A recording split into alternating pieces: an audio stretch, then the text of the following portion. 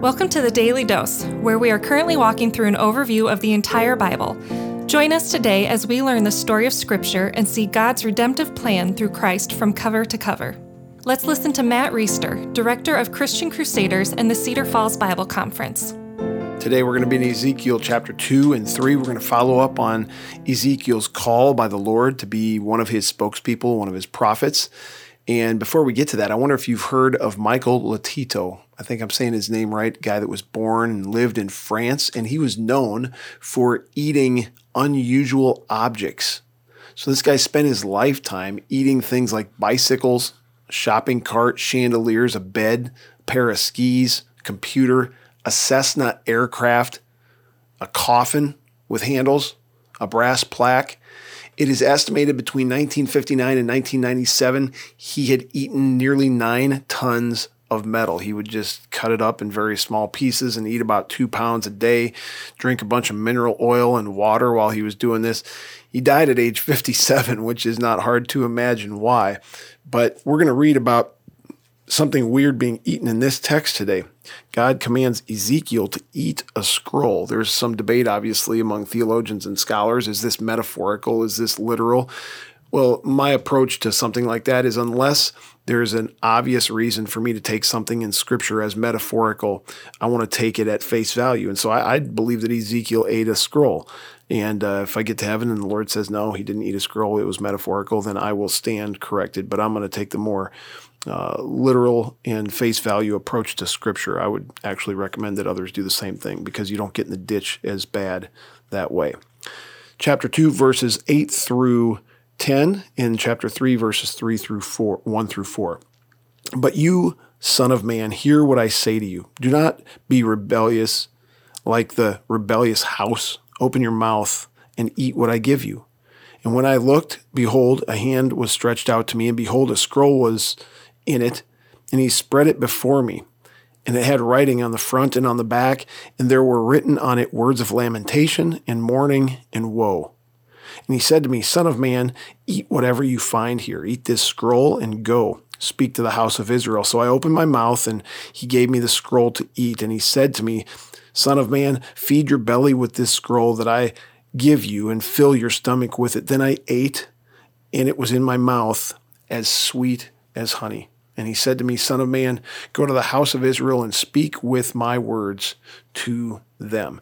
So this might remind you of the call of Isaiah and Jeremiah. In chapter 6 of Isaiah, you remember that one of the seraphim that was flying around the throne of the Lord took a burning coal off the altar and touched Isaiah's mouth and said, Behold, this has touched your lips, your guilt is taken away, and your sin is atoned for. So the Lord was consecrating Isaiah's mouth because his mouth was now going to be used as a spokesperson for the Lord. In Jeremiah 1, verse 9, it says, Then the Lord put out his hand and touched my mouth, and he said to me, Behold, I have put my words in your mouth. And now in Ezekiel, he's going to put his words in Ezekiel's belly. And this is just a fascinating connection between those three major prophets and how they are called and consecrated and prepared by the Lord. One of the things that stands out to me right away is that this scroll that Ezekiel ate was sweet as honey. And that reminds me of what we read in Psalm 19, verses 7 through 11. This is a section that's called The Law of the Lord is Perfect, a psalm by David. It says, The law of the Lord is perfect, reviving the soul. The testimony of the Lord is sure, making wise the simple. The precepts of the Lord are right, rejoicing the heart. The commandment of the Lord is pure, enlightening the eyes. The fear of the Lord is clean, enduring forever. The rules of the Lord are true and righteous altogether. More to be desired are they than gold, than much fine gold, sweeter also than honey, and drippings of the honeycomb. Moreover, by them is your servant warned, and in keeping them there is great reward. So this text talks about the word of the Lord being sweet like honey, and it being good and perfect and true and right. And God's word is always those things. Even when in verse 10 it says that the words on this particular scroll that Ezekiel ate were full of lamentation and mourning and woe. They're very, very much in line with the words that we read in Isaiah, in Jeremiah, these prophets who have been sent by God to call out the people of Judah, the people of Israel for their sin, for their rebellion, for their turning away from the covenant, for their going to worship false gods. These are going to be tough words in Ezekiel, much like they were in the other prophets.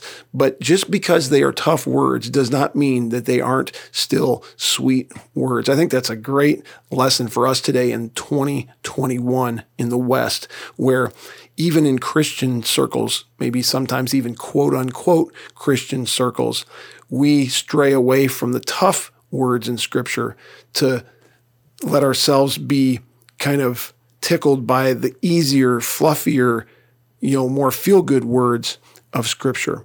And what Ezekiel is saying here is that even though these are tough words, they're still very sweet words. And the reason they're sweet words is because God's plan here isn't just to punish his people and then be done with them. His plan is to punish them for a greater purpose so that they would repent, so that they would come back to him. And that's exactly what's going to happen with a small remnant.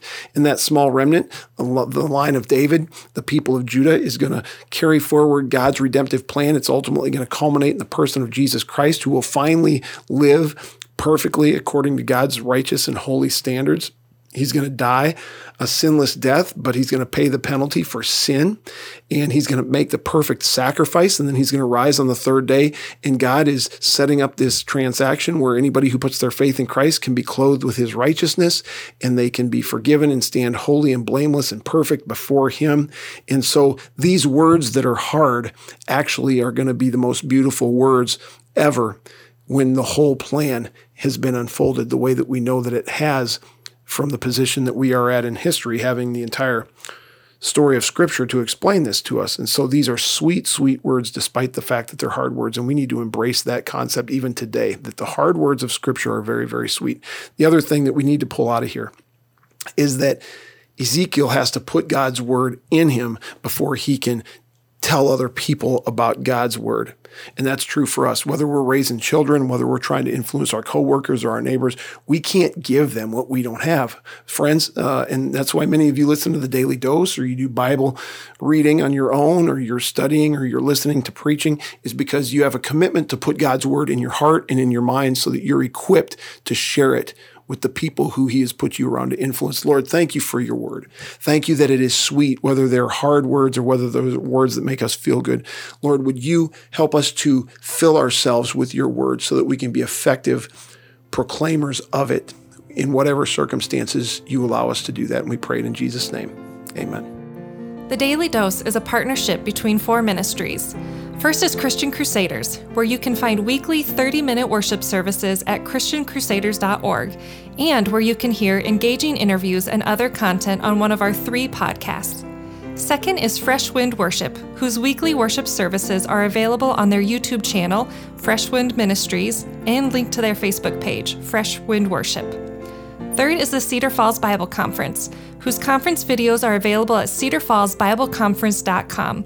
And please consider joining us for our 100th annual conference on Saturday, July 31st through Saturday, August 7th in 2021. If you or someone you know could benefit from an anonymous online Christian mentor, please visit issuesiface.com, which is provided by Power to Change Digital Strategies, our 4th partnering ministry.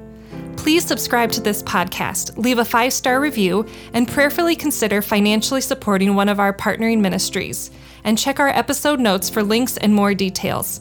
Thank you for listening, and may God richly bless you.